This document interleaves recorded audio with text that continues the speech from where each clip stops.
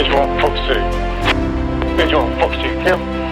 Ninja out. Okay, welcome back to Fast Jet Performance then. I'm Tim Davies. We've got another post out. This one seems to have taken hold on LinkedIn quite a lot. It's been shared over 80 times. I think it's got about 40 comments from a whole wide spectrum of industry and commerce and military aviation, but also civilian aviation.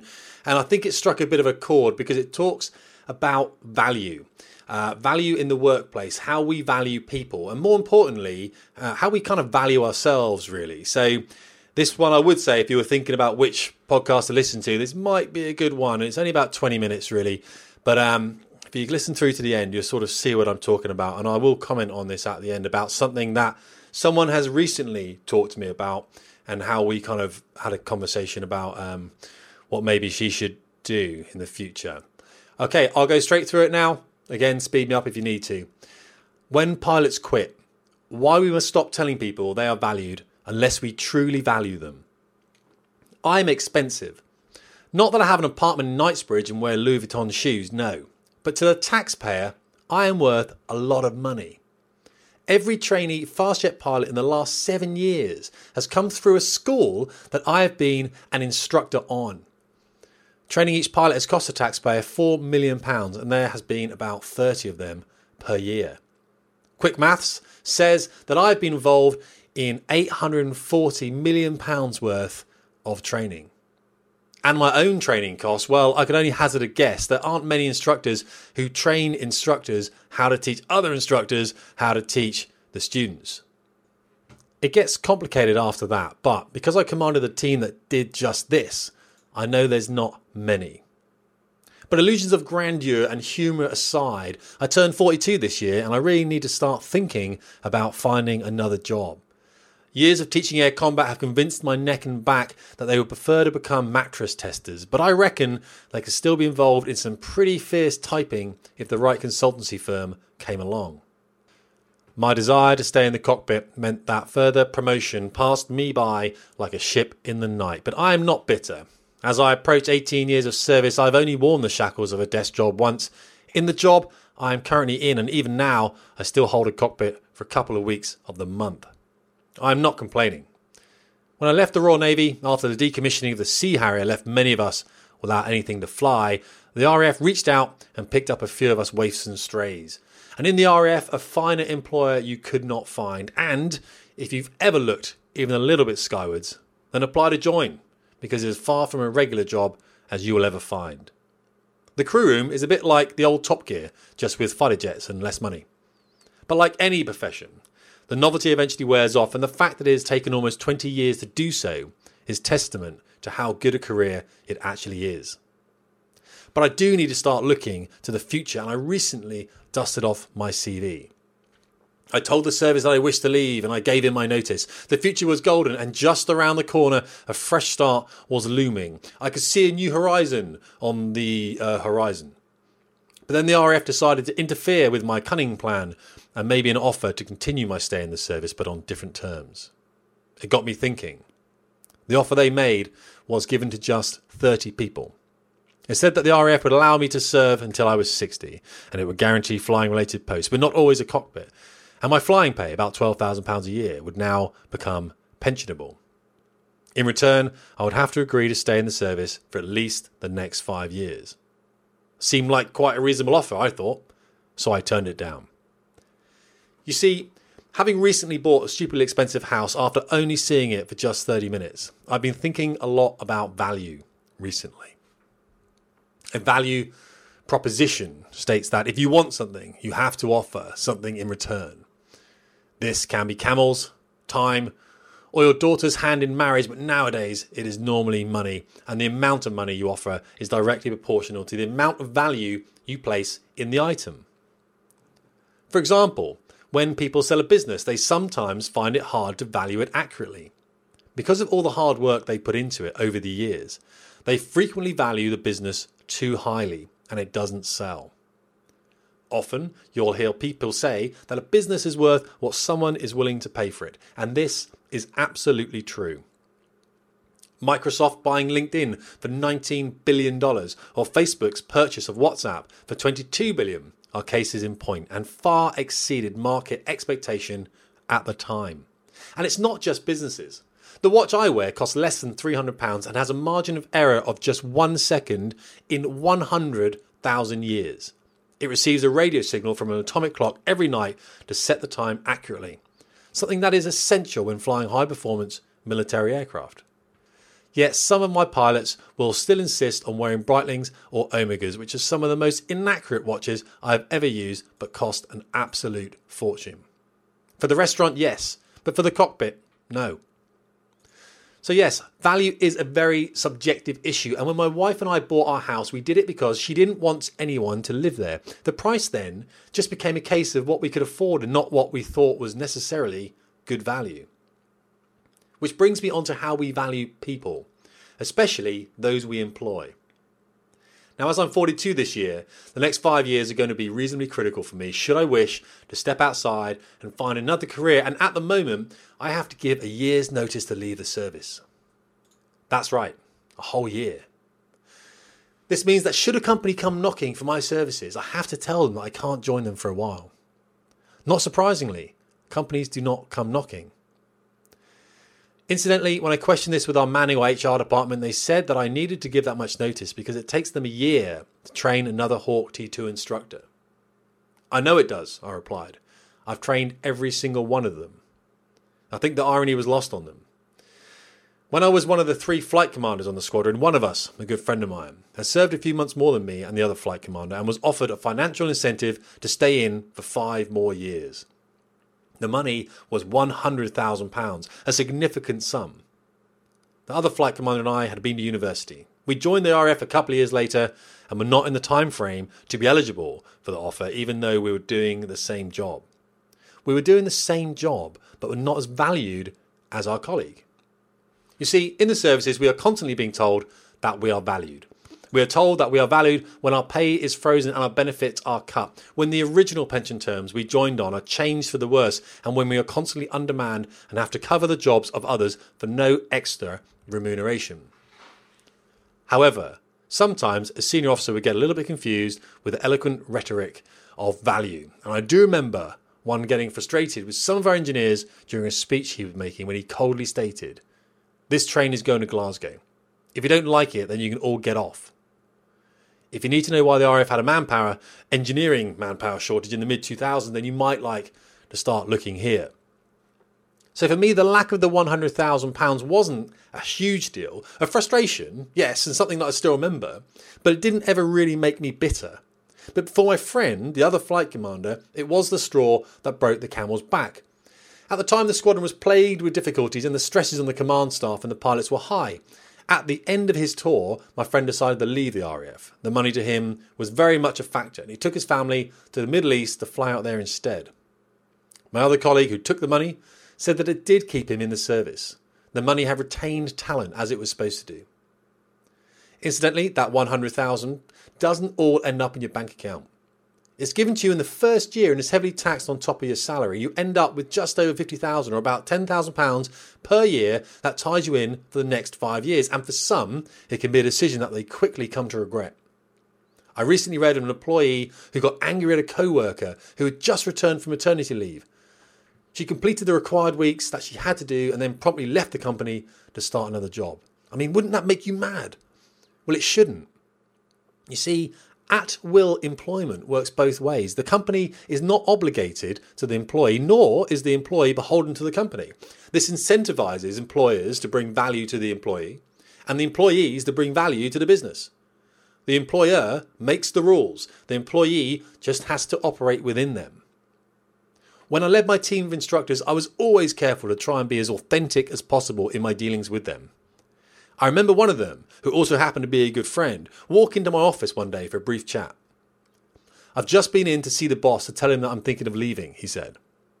"Well, what did he say?" I asked, expecting that the boss would have bitten his hand off to get him to stay. After all, we did have staffing problems on the squadron. At this time, my colleague was probably the most experienced fast jet flying instructor in the Royal Air Force. He was a Central Flying School accredited instructor, a globally recognised and world-renowned qualification whose experience was unmatched. I'd flown with him on my wing over southern Iraq, flying Tornado GR4s back in the day, and my trust in him was unquestionable. He had come up against a natural breakpoint in his career and was at a crossroads. He told me that when I had made up my mind, I was to let him know, he said. Now, I was surprised and not best pleased. As a trait, compassion is not a bad one for all leaders to have. Some would say that it was essential. And yet here was a man who was obviously just looking for someone to give him the proverbial hug. He just needed the chat. Someone to tell him that he was still needed on the squadron. Although people go to work for the money, it's not all about the cash. People go to work because they are comfortable with the environment, the workload, their colleagues, and the company. But above all, they need to feel like they are making a difference and that they are valued. That is why pay rises don't always work. A pay rise is a pay rise for a day, and then it just goes back to being a salary. It's the same when someone threatens to leave unless they get a pay rise. They have already made up their mind to go. And even if they get the raise, the company will be planning on moving them on soon anyway, as they have shown their hand and the scenario will probably play out again in the near future.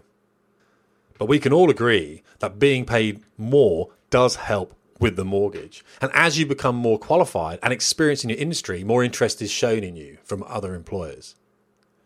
A quick quote here. In fact, while a higher salary won't necessarily boost your happiness, researchers from the University of British Columbia, Michigan State University found that people with higher incomes reported feeling less sad. That's from Quora on the internet. So my buddy eventually left to train foreign militaries overseas. He realised that he wasn't valued on the squadron after all. Probably nearer £6 million worth of education was just given across to a defence contractor, and all because somebody was unable to say 8 simple words.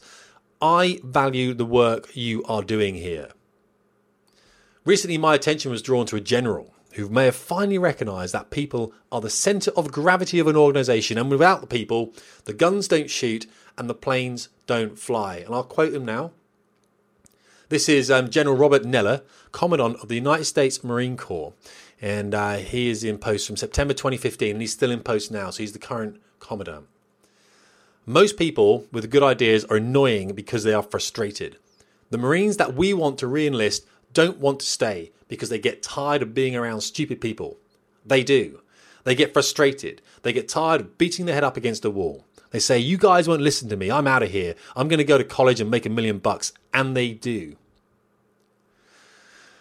But often, even well-meaning commanders find themselves taking a hard line on their people in order to meet all the tasks they receive from higher headquarters. And the impact of the words can be devastating for employer retention. So here's another general.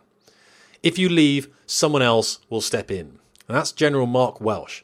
He is the Chief of Staff of the United States Air Force, and he still is the Chief of Staff at the moment. And they do have some manning issues in the USAF. So that last quote comes from a commander who was already over 500 fast jet pilots short, alongside many other trades. And the following quote highlights a common complaint from the people that stay and have to carry on doing the same with less. This quote now, in fact, given our current fiscal realities, ladies and gentlemen, we will not do less with less. We will do the same with less. All done in a world that remains very dangerous. And that was General Amos. He used to be Commandant of the United States Marine Corps from 2010 to 2014. So we can kind of see that maybe things are starting to develop. Doing, as he says, we will not do less with less. We will do the same with less. And that's what kind of pisses people off. So this is where I believe we often have a leader-follower disconnect. It's one that I've been guilty of myself. A competent workforce is not eroded overnight. It can take months or years, and its demise is insidious in nature. It is for this reason that a commander will often not realise the detrimental extent of their policies until it is too late. It is at this point where we attempt to do the same with less and people get angry, stressed, and they leave. We should, of course, refuse to compromise our authenticity in command and prioritise maintaining the integrity of our workforce, but this is often sacrificed for the short-term gain of being looked on favourably by the next rank up. If we have less, we must do less. But another reason people leave is a failure to invest in them. Some very intelligent people join the military, and it's in the interest to hang on to these fast thinkers. The problem is that these minds need to be stimulated, and if they aren't, they just look for the stimulation elsewhere. When we fail to motivate our workforce, frustrations will appear. And when we stop investing in our people, they will leave. I remember reading about one HR director who said to the CEO, "What if we give them all the training and then they leave?" And the CEO replied, "What if we don't give them the training and they stay?" One thing to remember, though, is that you are not bigger than the system. Make sure that you leave your job better than when you found it. There's a quick quote here. "Son, the Air Force was there before you or me, and it will be there long after you punch. Don't do anything because you think leaving is going to make the Air Force miss you. It won't. Take care of your family first, do the best you can at your job, and get an education the Air Force can't take away from you." Quote from son of a sergeant with 26 years experience in the United States Air Force. So maybe we need to look at how we value our employees. Do our words actually match our actions? If people are expendable, then we must expect them to eventually go. There is no harm in vocalizing this message, and it lets everyone plan for a time when they will transition into another space. Families can be told, and employees can prepare. But if it is true that we value our workforce, then we need to do more than just say it. We need to show them that we mean it. And if we are seeing critical talent leaving that we can't afford to lose, then ask them why they are going. It might not be about the money. It could be something that is easily solvable. But often, by the time someone tells you they are leaving, they probably already decided to go. It's not the individual making the decision, but the family support network behind them. Communication can go a long way in helping with their decision. Here's a quote then. I'm almost done actually. "The most effective leaders are actually better at guarding against danger when they acknowledge that it exists. Cowards, in contrast, cling to the hope that failure will never happen and may be sloppy in the face of danger, not because they don't acknowledge that it exists, but because they're just too afraid of it to look it in the face, or look at it in the eye." Sorry, that's Simon Sinek, a guy you might want to look up if you're interested in this sort of thing. So I didn't want to see my team of instructors leave for the Middle East, but it happened because we didn't incentivize them to stay. Each one of these pilots cost over £4 million to train, and when they left, they gifted this training to a contractor to employ them overseas. It doesn't seem a very good deal for the taxpayer or for the service. From a human resources perspective, if it costs you £4 million to train an employee, it is well worth you incentivising them to stay. That is just common sense. Even if we were to think of some crazy figures and pay an instructor £1 million for a 10-year bond, it still saves us spending another £3 million in training an unknown quantity. Now, speak to anybody who employs high performers in the finance sector, and they will tell you categorically that we are throwing money away. That's why they give their employees huge yearly bonuses to reward them for the value they have brought the organisation and to stop them leaving. For me, I will soon be flying in bluer skies. That's actually metaphorical. But as I feel the wind in my hair and the sun on my face, I hope that I will be flying alone. For to find another one of my pilots behind one of those clouds will mean that I have failed to retain the one thing that can truly endure and sustain future talent. Talent itself. So let's stop telling our people that they are valued unless we can back it up by offering proper value in return. And let's not be surprised when there is no money to incentivise retention. It means that there are no longer people to do the job. A quote to finish. "Train people well enough so they can leave. Treat them well enough so they don't want to." That's Richard Branson from Virgin. And we are done. Awesome. So it's a message about value. And here's the thing as well. I was chatting to, as I said, beginning, before I spoke about this, I said I was chatting to a woman, and she said that she doesn't feel valued by her employer. And I said to her, well, this is the thing, okay? What do you value in your life? And she said, well, I value my kids and my car and whatever it might be. Well, in order to value those things have to be valuable to you. They have to be valuable. So what makes her valuable to her employer? What makes her someone that they can't get rid of? What makes it indispensable? What is that? So in order to be indispensable, you have to be different. I think Coco Chanel said that I'm probably stealing a quote there, but you have to be different. You have to be different from everyone else. Else, if they're going to sack everyone else, they sack everyone else before you. If you are bringing something to the organisation that no one is bringing. And here's a quick story, and it will take literally 30 seconds of your time. But when I was on a Tornado GR4 squadron up in Lossiemouth, everyone was scared of planning with the alarm missile. The Alarm missile was an air-launched anti-radiation missile that would go out, hunt down surface-to-air missile systems. They were scared of planning because the planning was so complicated, and we didn't understand the complicated missile, and we didn't understand the complicated missile systems that we were trying to target. And I most definitely didn't understand it. Now, like most people, if I don't understand something, I kind of look the other way and pretend it's going to go away. Hopefully it will, because it's quite complicated. But with this thing, I thought, no one in the squadron's really kind of gripped this. If I go and do a course on this missile, if I go and do a course about how to plan it, then I'll become the guy in the squadron that people will turn to, and they're going to want me to fly in their formations the whole time. And when we go on Red Flag or TLP in Florent in Belgium, they're going to want me to go. So I did this course. I did it was about a week-long course down south, and then I did a couple of days follow-up, and I became an electronic warfare officer. And then I upgraded from that eventually, and I became an electronic warfare instructor, as a couple of buddies on my squadron did, and we specialised in attacking enemy air defence systems. That's what we did.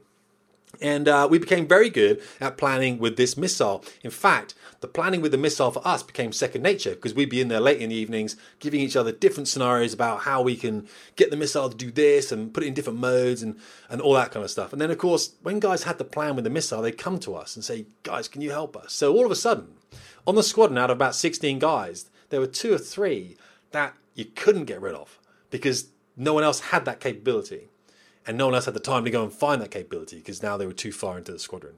So we made ourselves pretty much indispensable, which, again, if you want to get off a fast jet squadron after you're burnt out after 3 years, just have a think about doing that because you might find yourself absolutely stuck.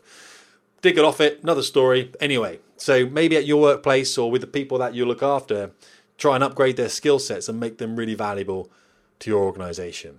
And just maybe once in a while, turn around to someone in the office that gives you a piece of work back and just say, look, thank you for that. I really value what you've done. Okay, it'll make a difference, I guarantee it. Guys, thanks so much for listening. Really appreciate your support. Add comments if you can, and I'll do some more posts, and that is great. Really appreciate it. Thanks so much. Tim Davies, Fast Jet Performance.